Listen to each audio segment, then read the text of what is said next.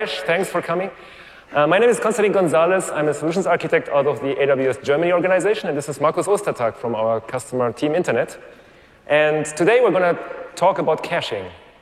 So our goal today is to help you earn more money and also to save some money so that you can afford your next trip to reInvent next year.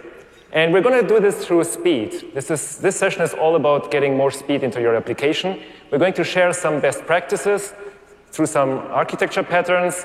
And to make this a little bit more concrete, we have real-world experiences from Markus' company, Team Internet. And as a side effect, we're also going to save some money, and you're going to see in a minute how it works. So this session is the first talk in the EdTech series. Please make sure you check out the other EdTech sessions. They are great sessions, lots of interesting stuff to learn about real-time bidding engines and machine learning for EdTech and all the other stuff. So make sure you check your schedules and go to the other sessions, which are going to be in a different room. So what is EdTech? There's lots of different things going on in EdTech, but on a 10,000-foot level, it's all about connecting publishers with advertisers. And that sort of happens in some form of bidding engine. And bidding is something that is limited in the EdTech business because there's only so much time you can let your customers wait on your website until you decide what ad to give them. So the bidding engine with a limited time creates kind of like a hard cutoff until when your bidding actually needs to have happened, and then you go off and show your ad. And that cutoff is actually something that can happen in a couple of milliseconds. So it is very typical to have just a couple of 100 milliseconds time in which you can have your whole bidding process. And the more you can get done during that hard cutoff time, the more profitable your business is going to be. So it really comes down to having as much speed as possible in your application so you get to get a lot of transactions and do these transactions really, really fast. Now, how do you get to speed, right? How do you improve your speed? There are really three strategies you can follow. One of them is you can increase the rate at which you're running your transactions and minimize the time each transaction takes. And that can become really complex. There's only so much you can optimize out of your application. You can go really down into the nitty-gritty details of your app, trying to increase the rate, but at some level it becomes really complex. Now, the other thing you can do is you can parallelize your application. And parallelization is also something that can turn out to be complex once you go beyond a certain level of parallelization. So the third approach we want to suggest to you is actually the lazy approach. And it turns out that it's also an easy approach. And that is to do less. So in a way, caching is a mechanism for you to do less in your application so that you can get more done in aggregate. So think of caching of ways to save time through doing less, but still being able to accomplish more in terms of transactions. And we're going to show you how this works. So in a way, caching means do the hard stuff that consumes your time only once, and then reuse those results as many times as possible. And the reasoning here is that it turns out that in the cloud and in IT, memory tends to become cheaper and faster than CPU. So if you can get your transaction computed and then you save those results, it's a lot easier to retrieve those results than computing them again. So our talk today is structured around these 4 layers of cake. We structured them into edge, web tier, app tier, and database. And each layer in your application offers some great opportunities for you to save time and to become faster through caching. Okay, so this is how most applications look like.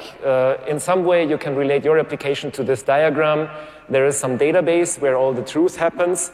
There is your actual application that sits in front of your database and where the transactions happen. Then there is some kind of web layer where you touch the internet with your application. It could be a web server, it could be a load balancer, it could be something else. And then at the edge, this is where the outside internet comes into play, where your actual clients, your users are coming from. And we're going to work from your user back to your database through those 4 layers that I mentioned before. So let's start with edge caching, which is your first opportunity to become faster and add some speed into your application. And the way to do is by using Amazon CloudFront, which is our content delivery network from Amazon. Amazon CloudFront gives you 107 edge locations, and that number is increasing almost every day now, in 55 cities, 24 countries, and it supports both static and dynamic content. So what it does is, it runs a network of proxy servers worldwide that are able to cache your static content, such as HTML pages, images, JavaScript, CSS, that sort of thing. But there's one secret behind CloudFront, and the secret here is that CloudFront can also add a lot of value and a lot of speed to your application, even if it doesn't cache at all.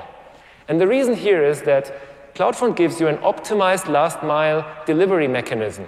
So think of CloudFront as a network acceleration layer that you can put on top of your application that gives you faster access to your users worldwide.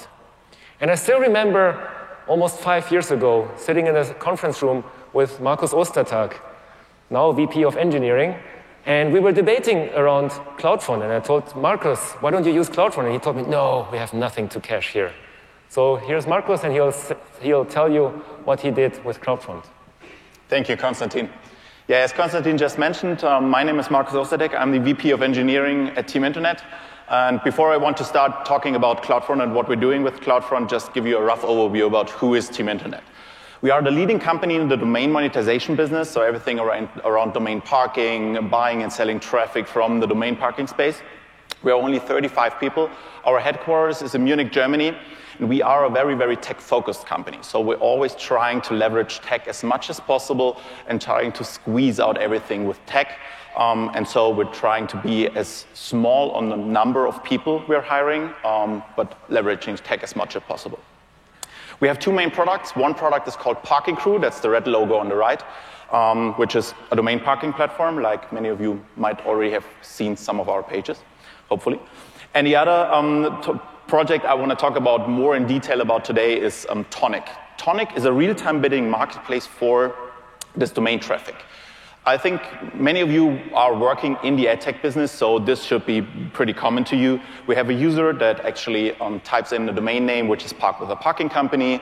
Tonic gets a call on a server-to-server basis from the domain parking company. We're trying to figure out which is the highest bidder for exactly that request, delivering back the bid to the parking company, and then the parking company actually sells the traffic to us, hopefully. So the challenges for us when we started with Tonic was that we needed to support clients worldwide. That's pretty obvious, right? We have the need of a latency below 300 milliseconds. I see there are some smiling faces in the audience. I know 300 milliseconds is a lot in the ad tech business, but it's still a challenge, right? And then we have 100% consistency at the database level. So the reason for that is that we're working on a prepaid basis, so our users are actually have some kind of budget or account on our platform, and we only can deliver a bid who actually still has some money in his account. So the questions that arise were, should we go multi-region, or is there an alternative? And just as Konstantin mentioned, when we talked with Konstantin about that, he was like, yeah, maybe you want to do CloudFront. So as we talked, this was the idea we had in mind. This was kind of the architecture. We had Route 53 on top of everything or in front of everything, and then we had the most important regions for us, which is the US, EU, and Asian Pacific. And then, as I said, we have the need of 100% database consistency. So this is where this magic hat comes in, because there needs to be some syncing between different regions to get this consistency. And all of you who might have already thought about building something like that or actually have built something like that, I'm pretty sure you will say, yeah, that's a complex problem, because master things are working, but they are complex to maintain, they are complex to work with. There is always a bug in it, as always. So as we talked about with Konstantin, he said, maybe you want to do something different. And then, just as Konstantin mentioned, I said, we can't use CloudFront, we don't have anything to cache, because it's a real-time bidding system. What should we cache there? Every answer is different from what we did just a few milliseconds before. But the problem, as Konstantin said, was more about that we don't need to cache anything in CloudFront. It's just about optimizing the latency for our customers. So that is the architecture we're running today. We have CloudFront on top of everything. As Konstantin already mentioned, there are 107 different edge locations. So we're using just all of them automatically because we just click the button of doing it all over the world. And then we're just working out of the US East 1 region. So we only have to maintain one region. We only have to maintain one database in this region, so no master-master sync, no replication problems, no database consistency problems, because we're just using one database or multiple databases, but only in one region. And so this works pretty well for us. We're saving a lot of milliseconds on every single request. And as we all know, everything is about speed.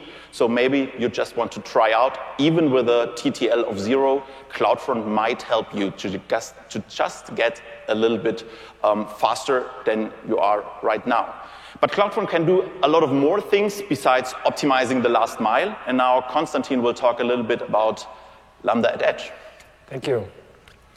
So CloudFront can help you with caching, and even if you think you can't cache, second use case would be network acceleration.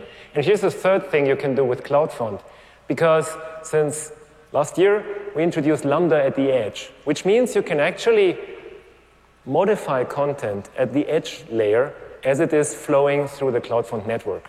And there are actually 4 bits where you can do that. The first is when the end user issues an HTTP request against the CloudFront cache, you can run your own Lambda code and do something there. You can modify the viewer request. And as the request maybe cannot be fulfilled by the CloudFront cache, you get the second chance to modify the request as it goes from CloudFront to your origin in your backend. And as you deliver your content, you can run your third Lambda function to modify the origin response. And then right before your response reaches your user from the cache, there's a 4th opportunity where you can run your Lambda code.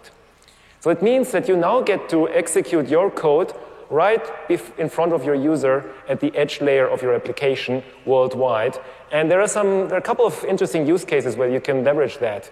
The first one is you can do content customization at the edge. So that means that as your content is being delivered right to your user, you can have a last minute or last second or last millisecond change in the kind of content you deliver. For instance, if you want to optimize for mobile devices or if you want to do something else.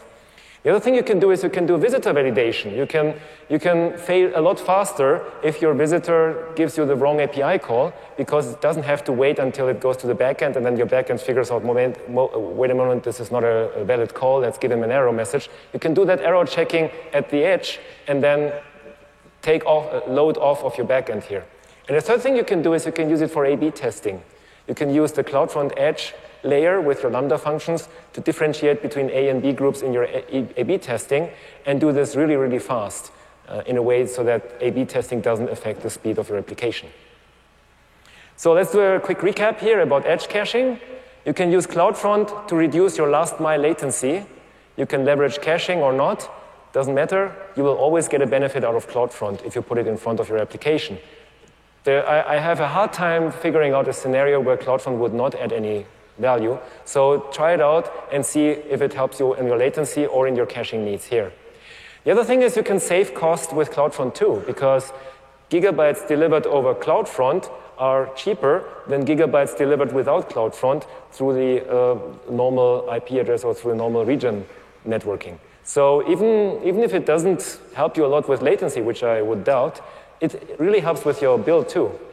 And the other thing is you can now use Lambda at the edge to bring your code, your logic, closer to your applications, closer to your users. So let's move on to the next tier, and that is the web tier. This is kind of like the edge of your actual application in the cloud. This is the bit where you deliver your content to your user. And in web tier caching, what we do here is we introduce an extra layer between the web tier and your application tier here.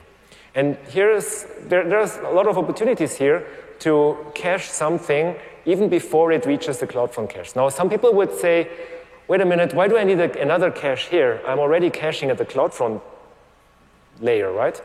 Well, if you're caching on a content delivery network like CloudFront, that's fine, but a lot of those requests are going to be forwarded back to your backend because they are not cached there, because they're original requests or something like that. And this is where you can have a bigger impact by deciding what to cache up front as part of your web caching tier. There are some popular solutions based on Varnish, Nginx, or even an Apache module, Squid, what have it. All of them work similarly.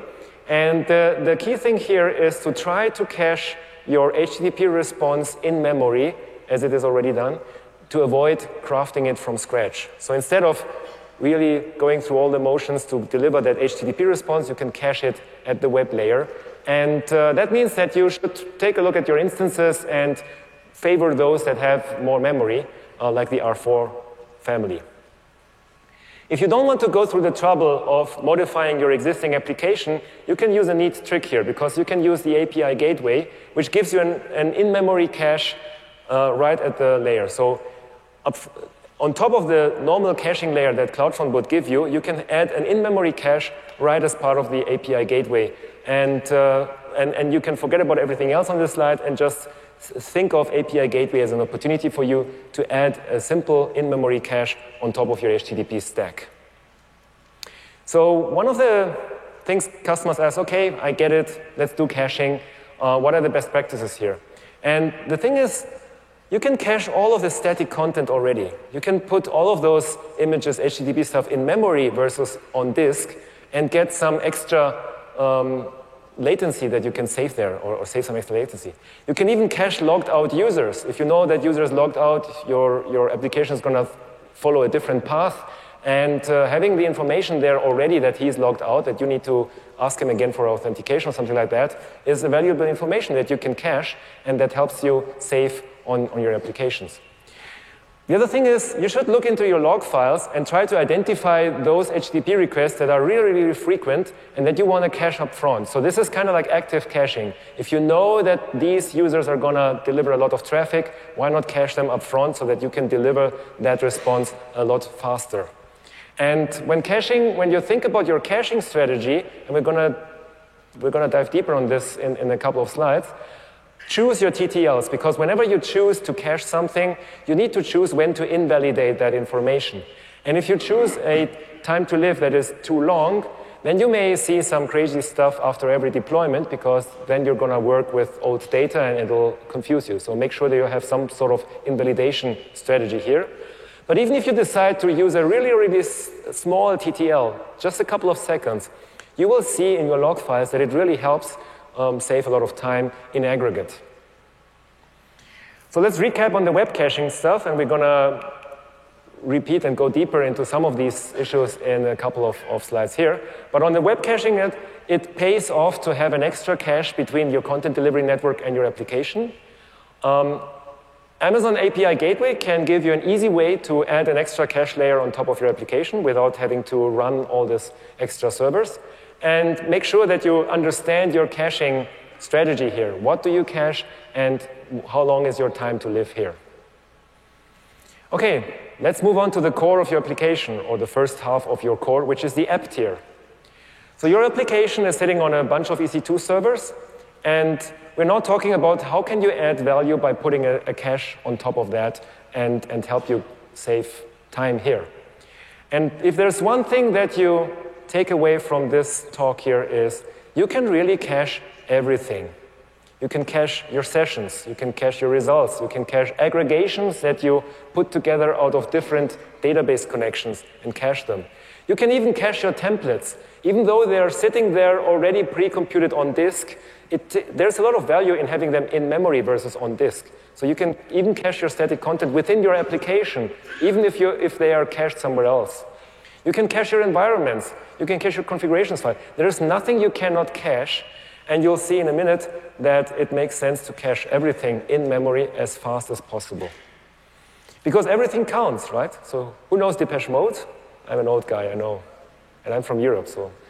So here's a Depeche Mode song called Everything Counts in Large Amounts. And nothing is truer than in caching in AdTech. Because many AdTech applications see tens of thousands or even hundreds of thousands of requests per second. And that means even if you can shave off a microsecond or a millisecond in the latency of your application, they will add up big time. So let's take a simple calculation. Let's assume that you can save 1 millisecond out of every transaction through some form of caching or optimization.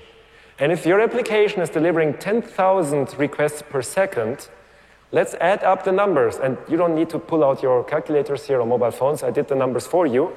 It all adds up to more than 7,000 instance hours per month that are saved, that you don't have to deliver your application from. This is not just saving money because you don't have to run all of these EC2 instances. This also saves a lot in user experience. It makes your user experience in aggregate that much better so that you will see a lot more people. So it really pays off to be super, super nerdy here and try to shave off as many milliseconds out of your application, because every millisecond is going to multiply it 10,000-fold in your typical application. So the next logical question is, how do I find those milliseconds that I want to optimize for? And that is where logging and monitoring comes into play. So let's hear from Markus how he's really good, how he is dominating monitoring at Team Internet. Okay, now you set the expectations right. So as Konstantin said, it's important to know what you can cache and how you can cache. And in the end, it's always about trying things out. The problem is, if you try things out and you don't monitor those things, you don't learn anything, right? So what you're seeing here is a part of one of our dashboards we are having. This is one of our Datadog dashboards. We're pushing a lot of data to them and then trying to figure out how we can optimize our caching. I just want to give you an overview or an idea about what kind of metrics we are caching, so that you might be able to adapt that to your application, or might find some ideas appealing that you might want to try out inside of your application. What you can see here is each row is an own cache inside of its own business domain. So for us, it's, for example, we are caching domains, we are caching advertisers, we are caching budgets, we're actually caching everything. And for each of those caches, we have 3 main metrics. And that's what you're seeing in the columns. On the left side, you're seeing the so-called unique keys seen. That means how big is that dimension? So how many different values have we seen in a time frame, like a second or 5 seconds or 10 seconds? This is important for the caching, because the bigger the dimension, so the more values we're actually seeing in that time frame, the bigger the memory consume of this cache will be. Because obviously, if we're caching everything that comes in for different values, that will add up inside of the memory. So that's why this number is very important for us. Then in the middle column, you're seeing the percentage of the hit ratio. The dark blue part of the bars are the hits, and the light blue part of the bars are the misses. You can see in the first row that this cache is something working like 50 to 60% of a hit ratio, which is okay. And then you see in the second and the third row, those are pretty good. I think the people in the front row will see that there is a small line of light blue at the last row, so those caches are working at 98 to 99% of a cache hit ratio, which is awesome. So this is exactly what you want to have, right? And then we have another metric, which is also telling us something about hits and misses, but the absolute numbers. So every request we're doing against our cache, we're actually pushing a metric if was this one request a hit or was it a miss.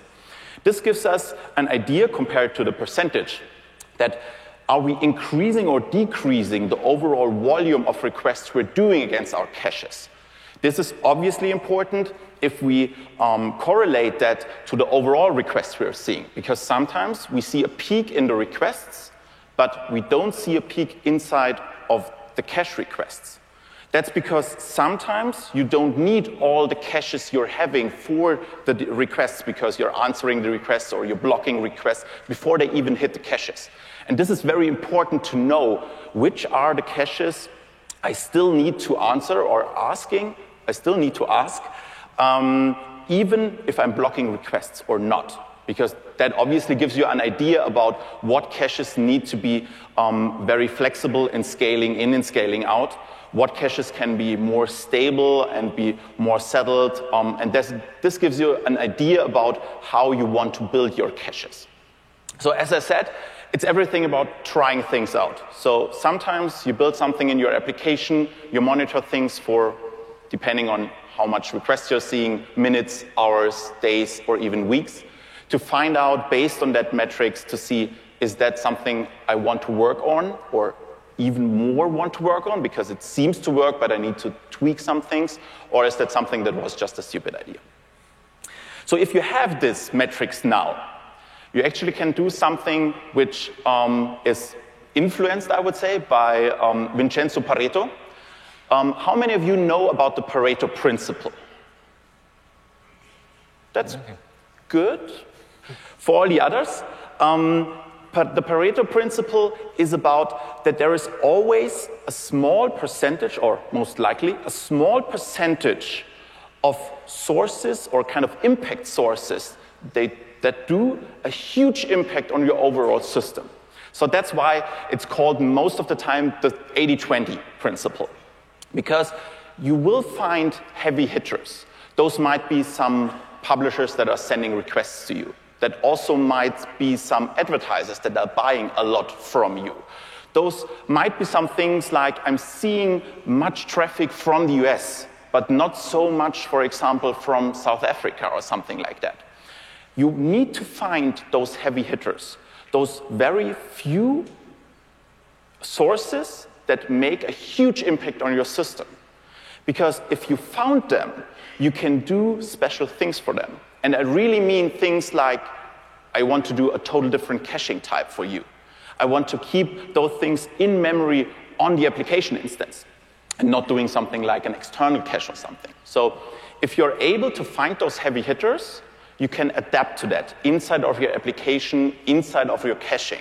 And you will make a huge impact out of it, because even if you do that for a very small percentage, it will have a huge impact on your overall system.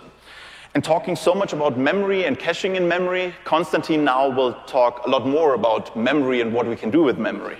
Thank you, Markus. So we're in Las Vegas, right? So if you walk down the casino, you will see those heavy hitters, because these are the people who throw a lot of money around. And they get special tickets to shows, they get special rooms, they get all kinds of special treatment.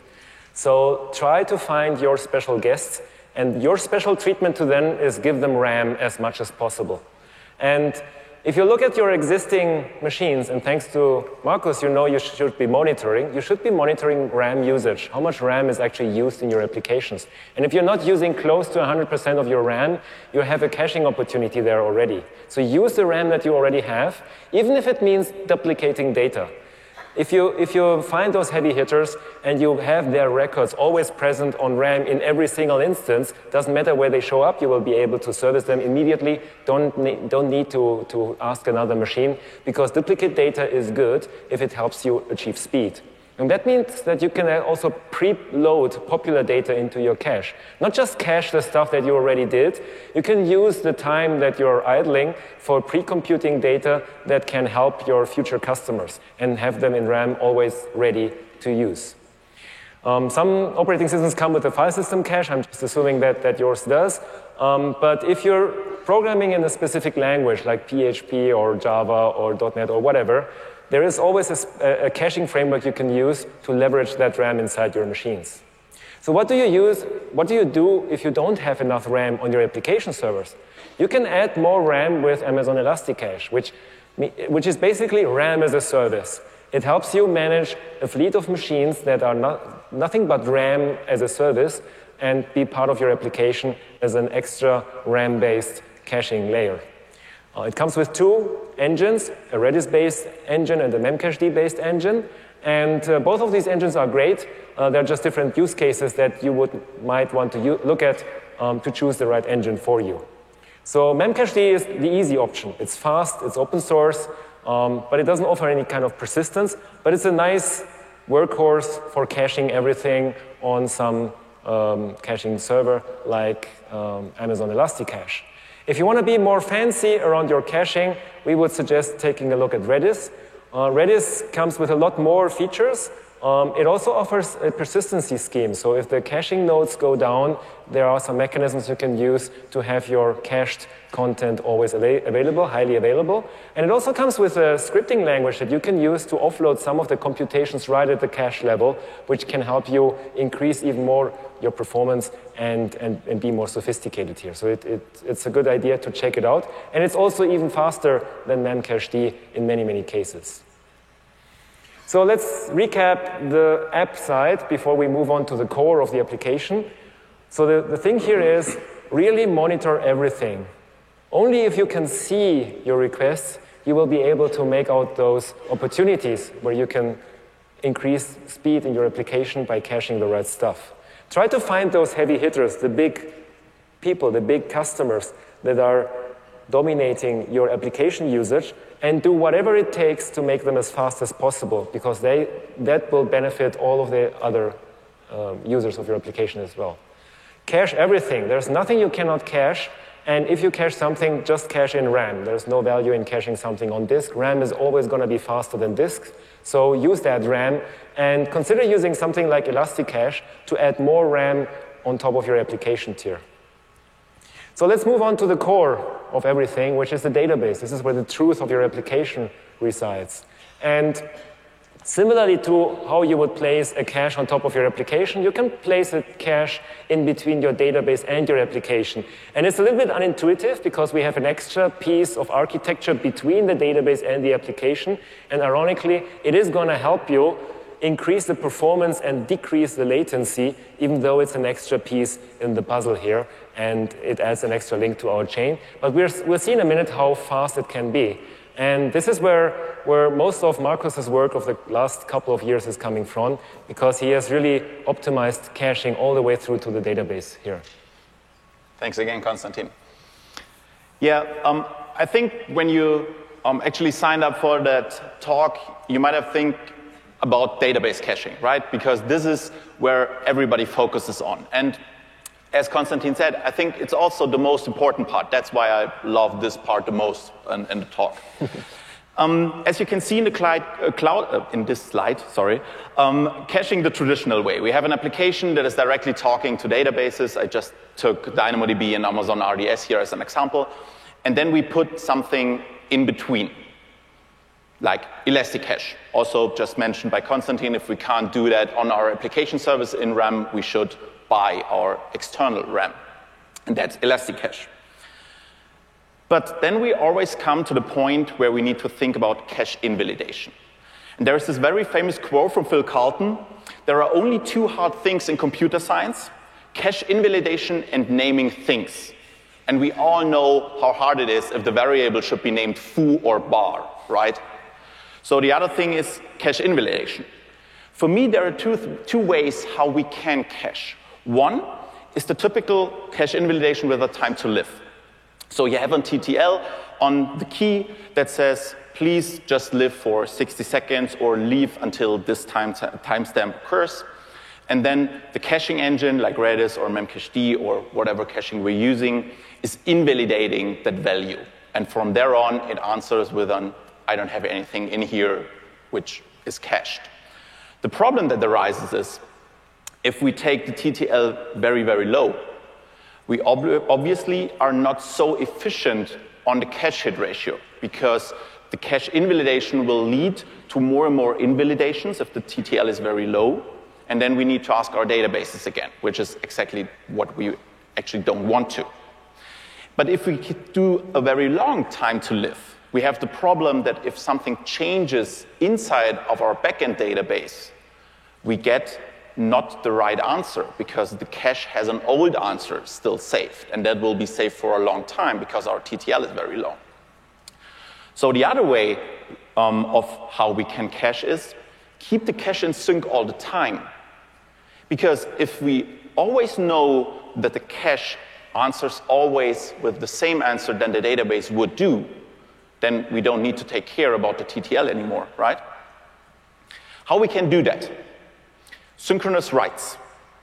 Our application can actually write for every update or write to the database, not only to the backend database, in this case, just as an example, DynamoDB, but also to the cache. So every time we write against DynamoDB, we also write against Redis or Memcached, for example. This works, but it needs a huge change inside of our application. The benefit we get out of this is that some databases, for example, DynamoDB and Redis, give us a so-called after-write return value.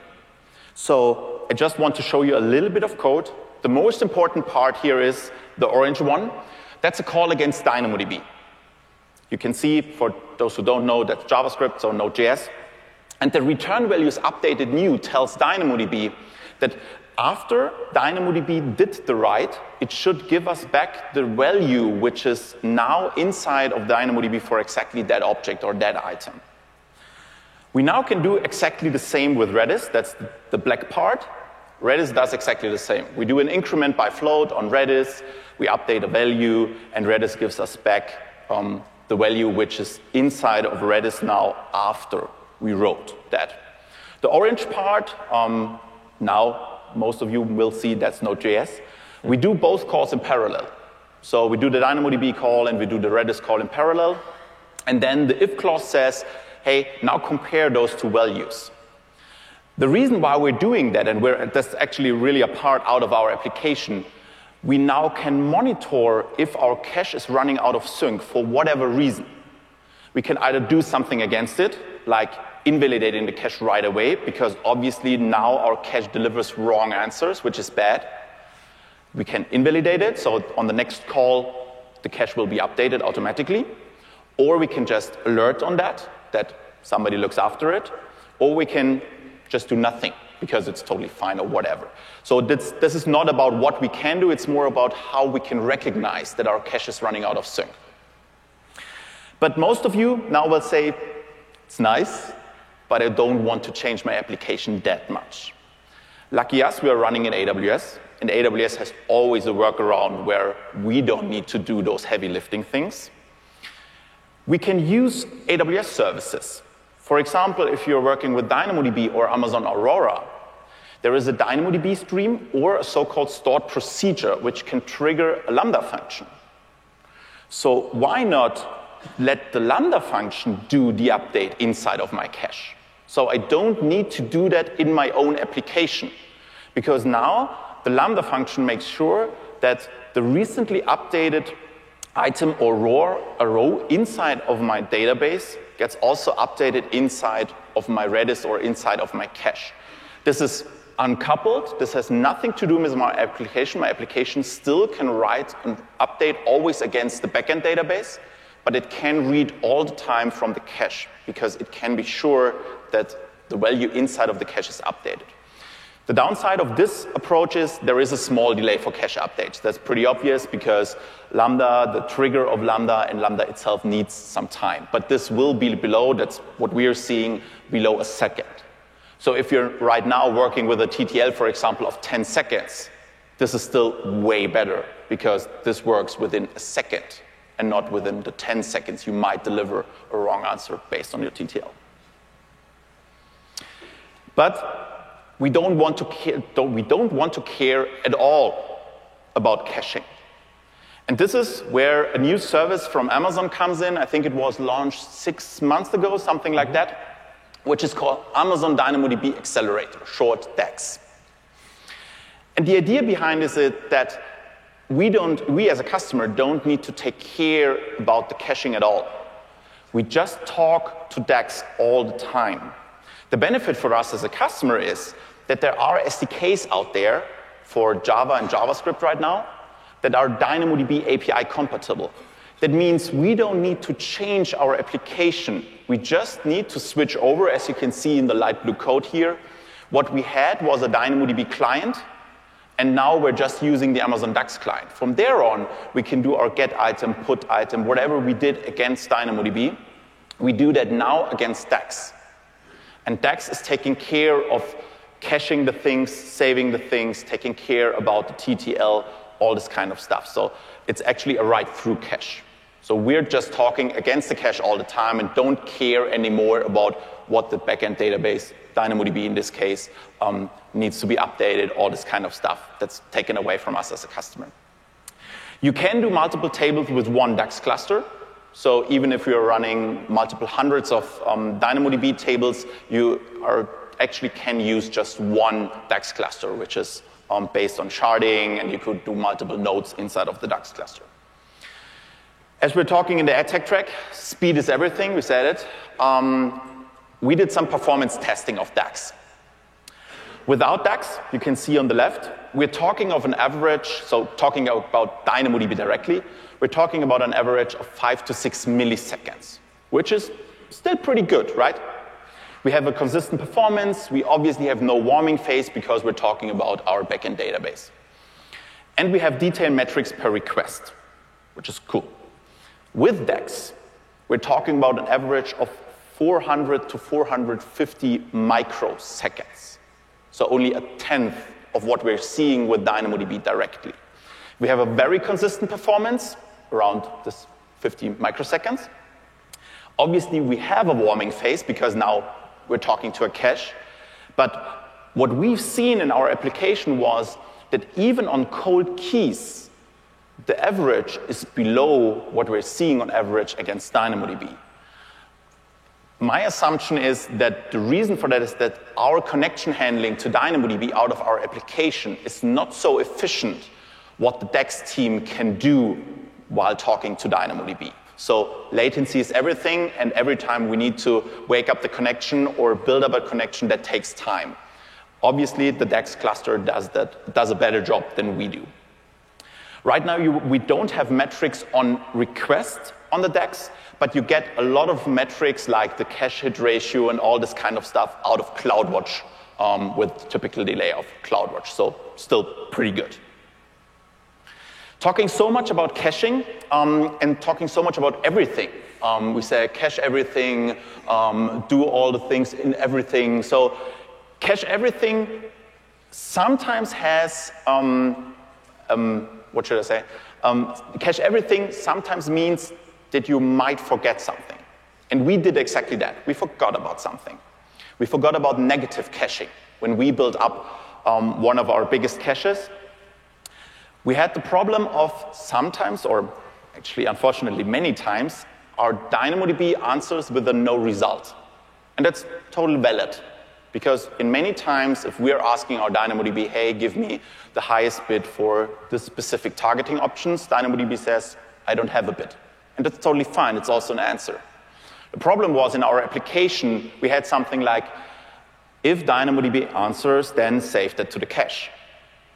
But DynamoDB had no results. So we didn't save something to the cache. And so for the same targeting options, we again did the request against DynamoDB. And that's what you can see on the slide now. Because without negative caching, so without not saving that valuable information of DynamoDB has no result for this specific query, we had a cache hit ratio of 25 to 30%. And then we implemented the really simple thing of, hey, with this question, DynamoDB has no result to our Redis cache. And with negative caching, our cache hit ratio went up to 89 to 95%.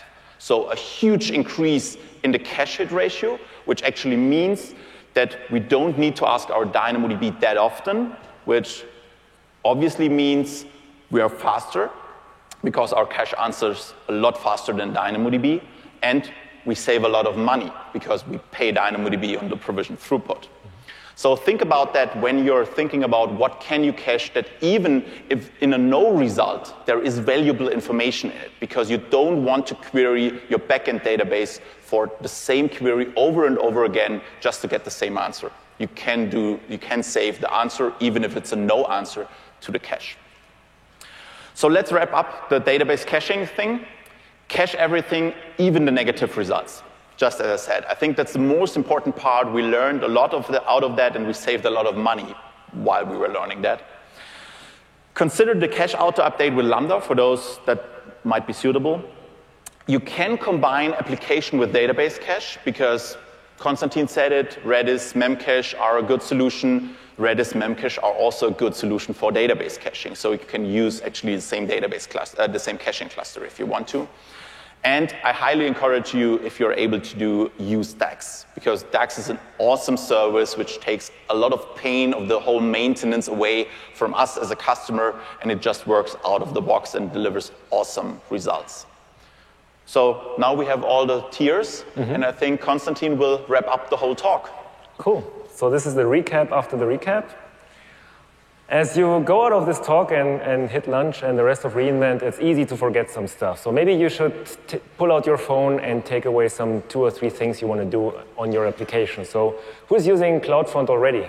So let's have a quick look. OK. If you didn't raise your hand, check it out. It can deliver value to you even though you think there is nothing to cache. Monitor everything. Who's monitoring really everything?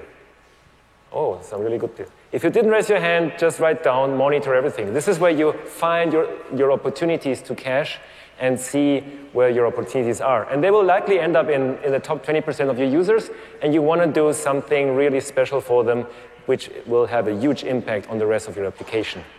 Consider adding a web cache. Even if you're using CloudFront already, it can pay off to have another cache between your app and your web cache and the CloudFront. If you're not caching at the app layer, who's using Elasticache already? OK, if you didn't raise your hand, check it out. It can add value to your application and explore what you can cache. And remember that song, everything counts in large amounts.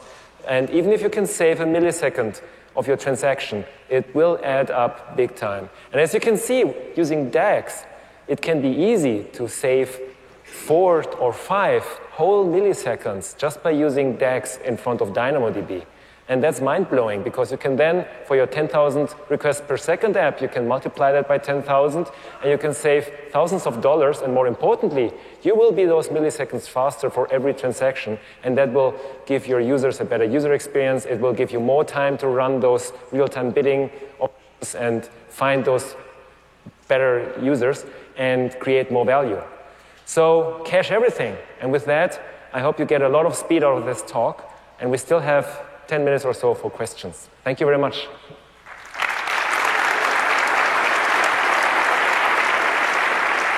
Thank you. We do have a couple of mics up there.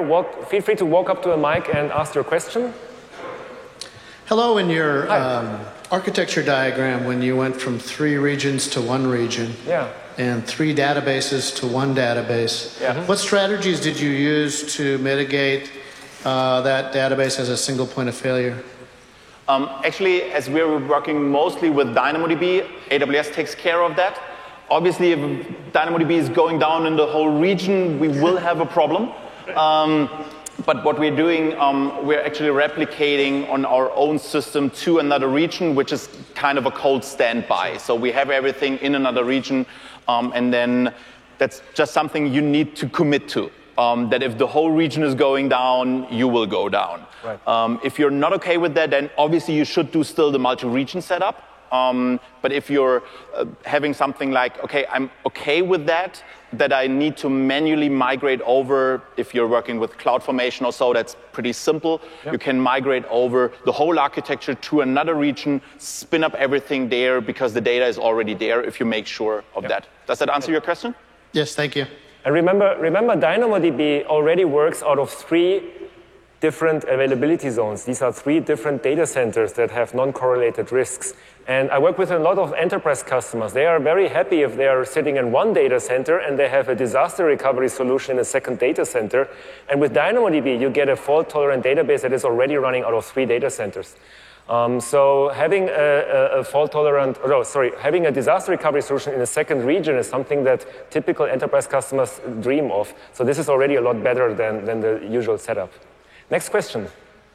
So for database caching, you mentioned 3 options: using DAX, changing your application so that it talks to either the Elasticache or the database, right, or making a Lambda function. Do you have any criteria for how you decide which one of those is going to be the best solution? Try it out and monitor everything. That was the obvious answer, right? Actually, we figure out based on the business domain what the cache is working in. So sometimes we are more happy to change the application and actually monitoring if we're running out of sync. I don't think there is a rule of thumb. You need to find out on your own what works best for you. If you are okay with the delay of this 1 or 2 seconds, the asynchronous way is more on an architecture level than actually building something in your application, which might be hard. So it might be easier to add something to the overall architecture on the AWS side than rebuild something inside of your application. Then obviously this might be the good choice. But changing from DynamoDB to the DAX way is really very, very simple and easy.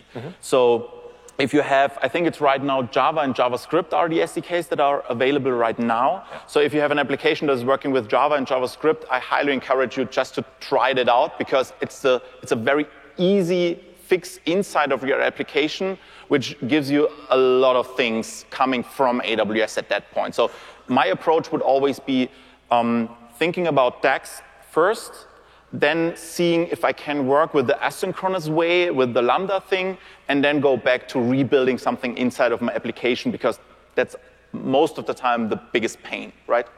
By the way, for those people who are still sitting here, thanks for sitting here. There's a quick plug here. If you like this talk, and since you're sitting here, you seem to have liked it, there's another talk by Markus and me. We're going to dive deeper into how to save money in the ARC 303 Running Lean Architectures talk tomorrow. So feel free to drop in, and we're going to go into a lot of detail into money-saving tips there. We still have some time left. Next question, please. Okay. How do you handle, or have you approached, how do you approach handling the issue of cache coherence between the layers? Because that's kind of the third hard problem. Right. Yeah. Cache coherence between layers is a hard problem. You need to understand your application, and you need to do trade-offs about how old an information you're capable of dealing with. Sometimes it's okay to work with old information for the sake of better performance. Sometimes it's not okay. And this is where you get to choose your TTL's logic, and where you need to do a smart decision here how your TTL is going. If it becomes critical to always have the latest data no matter what, this is where you want to be closer to the database, and where you want to have a tactic where the cache is updated at the same time as your database. And this is probably one of the other criteria for the previous question on how to choose which strategy to employ at the database level. Yeah, but what I mean, when you do that, you can immediately update the database level cache, but you have in application, in-memory application caches, you need to invalidate those as well. And that's right. And if you have CloudFront, you have to invalidate CloudFront too. No, you don't have to invalidate CloudFront. CloudFront actually asks, you can actually configure a TTL of 0 with CloudFront, and then CloudFront will simply issue an HTTP head request to the origin and ask, has this content changed? And it is a lot cheaper to answer to CloudFront, no, this has not changed. You can feel free to use your cached copy, and you will save something even in the event where you give CloudFront a TTL of 0. So for these types of data, feel free to give CloudFront a TTL of 0. CloudFront will still be able to cache content, but it will use those head requests to verify that it still is working on current data.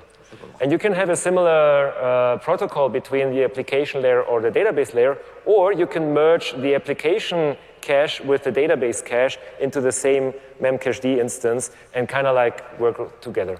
Again, it is use case specific. For CloudFront, you can use the HTTP head protocol there, which saves a lot of bandwidth, especially for images and stuff. And yes, this is where you become a lot more geeky in understanding where the trade-offs are.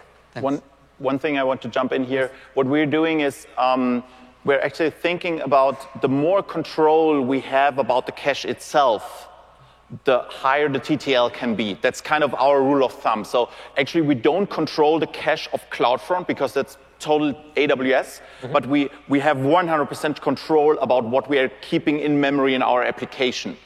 So I can invalidate those things in memory on my application server within microseconds. So that gives me a huge opportunity to increase my TTL, because I know if I want to invalidate it, I can do it right away.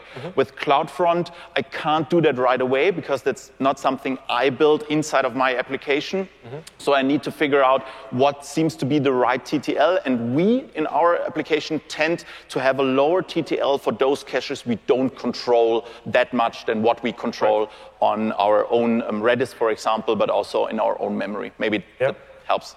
And that's another great reason to have your own web cache on top of your application, but before CloudFront, because then you can give CloudFront a TTL of 0 and have that decision whether it's still valid or not under your control within your application. Thanks. Yeah. Thank you. Thanks for the talk. I have a question about how do you cache the transaction data like the budget of the advertiser? Sorry, I didn't get the last part. The transition, what caching? Transactional data like the budget of advertiser. Okay, the what of the advertiser? Sorry? Budget. The budget? The budget, okay. We're having that in Redis.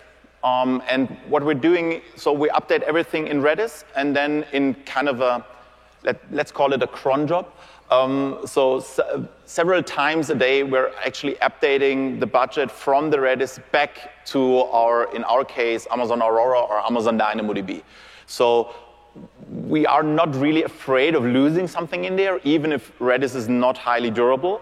But we're totally okay of losing something like the last 5 or 10 minutes. That's kind of the risk approach you need to do there. And so every 5 or 10 minutes, we're saving everything back to our DynamoDB, which is then kind of the backend database, which is highly durable, and nothing happens in there. Does that answer your question? But the key problem is that you need to know you deliver some you deliver some ads, then you need to minus the budget.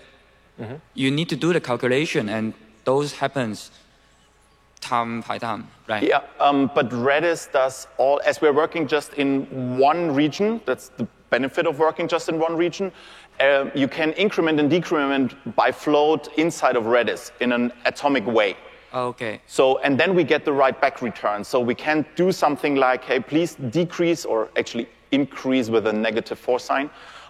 So decrease the budget and give me the answer which is done after the decrease. As that's atomic, we know exactly that's the right budget we have for this advertiser right now. Okay, thank you. Last 2 minutes for questions, and already thank you. Please remember to rate this session. We would like to be back here next year. So let's have the last question here now. Do you have any solution about expiring data, especially in the S3? I mean, when I write the data, it immediately knows when the data should be expired. So when you mean keeping a tab on when is the data, when was the last update, and when did the previous one expired, right? Yeah, maybe. You can build a hash table on DynamoDB to have that information ready, and then have S3 as the lazy part of that layer. That's one strategy you can have here, which means that the source of truth about the updates is in DynamoDB, but the actual data is, or the blobs are on S3. That's one strategy here. Yeah, actually using something like DynamoDB as a metadata storage. Right. So you're building something like a metadata storage in whatever database you want to have it, which you then can update, and then you have kind of a pointer or a link to the S3 object. But I think it didn't work right out of the box in S3, so it's always that you need to create something like a metadata. Right. The other strategy you can have is, if you're using CloudFront, you can issue version numbers as part of your URL. That means if you update the data, you update the URL with a different URL, which means that it's guaranteed that CloudFront will not have that one in its cache, and it will always be forced to fetch it from the origin because it encounters a new URL. So as your application generates a new URL with the more recent version of the data, CloudFront will be guaranteed to go back to your origin to get that latest revision without needing to issue a special invalidation call, which takes time and effort and is not under your control. So by giving out unique URLs for each new version of the data, you can have a consistency right through the whole chain through CloudFront. Okay, thank you. You're welcome. So thanks a lot for coming here. Enjoy the rest of reInvent, and thank you.